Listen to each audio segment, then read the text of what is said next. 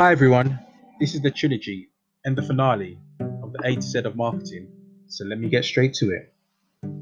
S is for strategy. The planners of today are the leaders of tomorrow.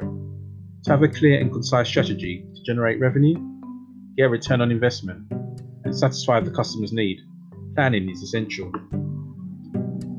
T is for teamwork and diversity. People may come from different walks of life and have different skill sets. However, when put together, they can build a formidable team that benefits an organization and ultimately the customer. U is utilizing. Take advantage of the resources you already have in an organization and utilize them to meet objectives and deliver desirable outcomes. V is for vision. Always make sure the work produced reflects that of the organization's vision and ethos. This is paramount.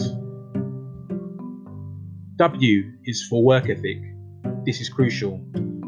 A strong work ethic is paramount to success. Remember, work like they can't, so you can accomplish what they won't. X is for X-ray. Yes, X-ray. Like a doctor examining a patient to find the root cause of a problem, it is essential to go deep in investigating how to keep customers, old, new, and potential, satisfied. Y is for you. Yes, you.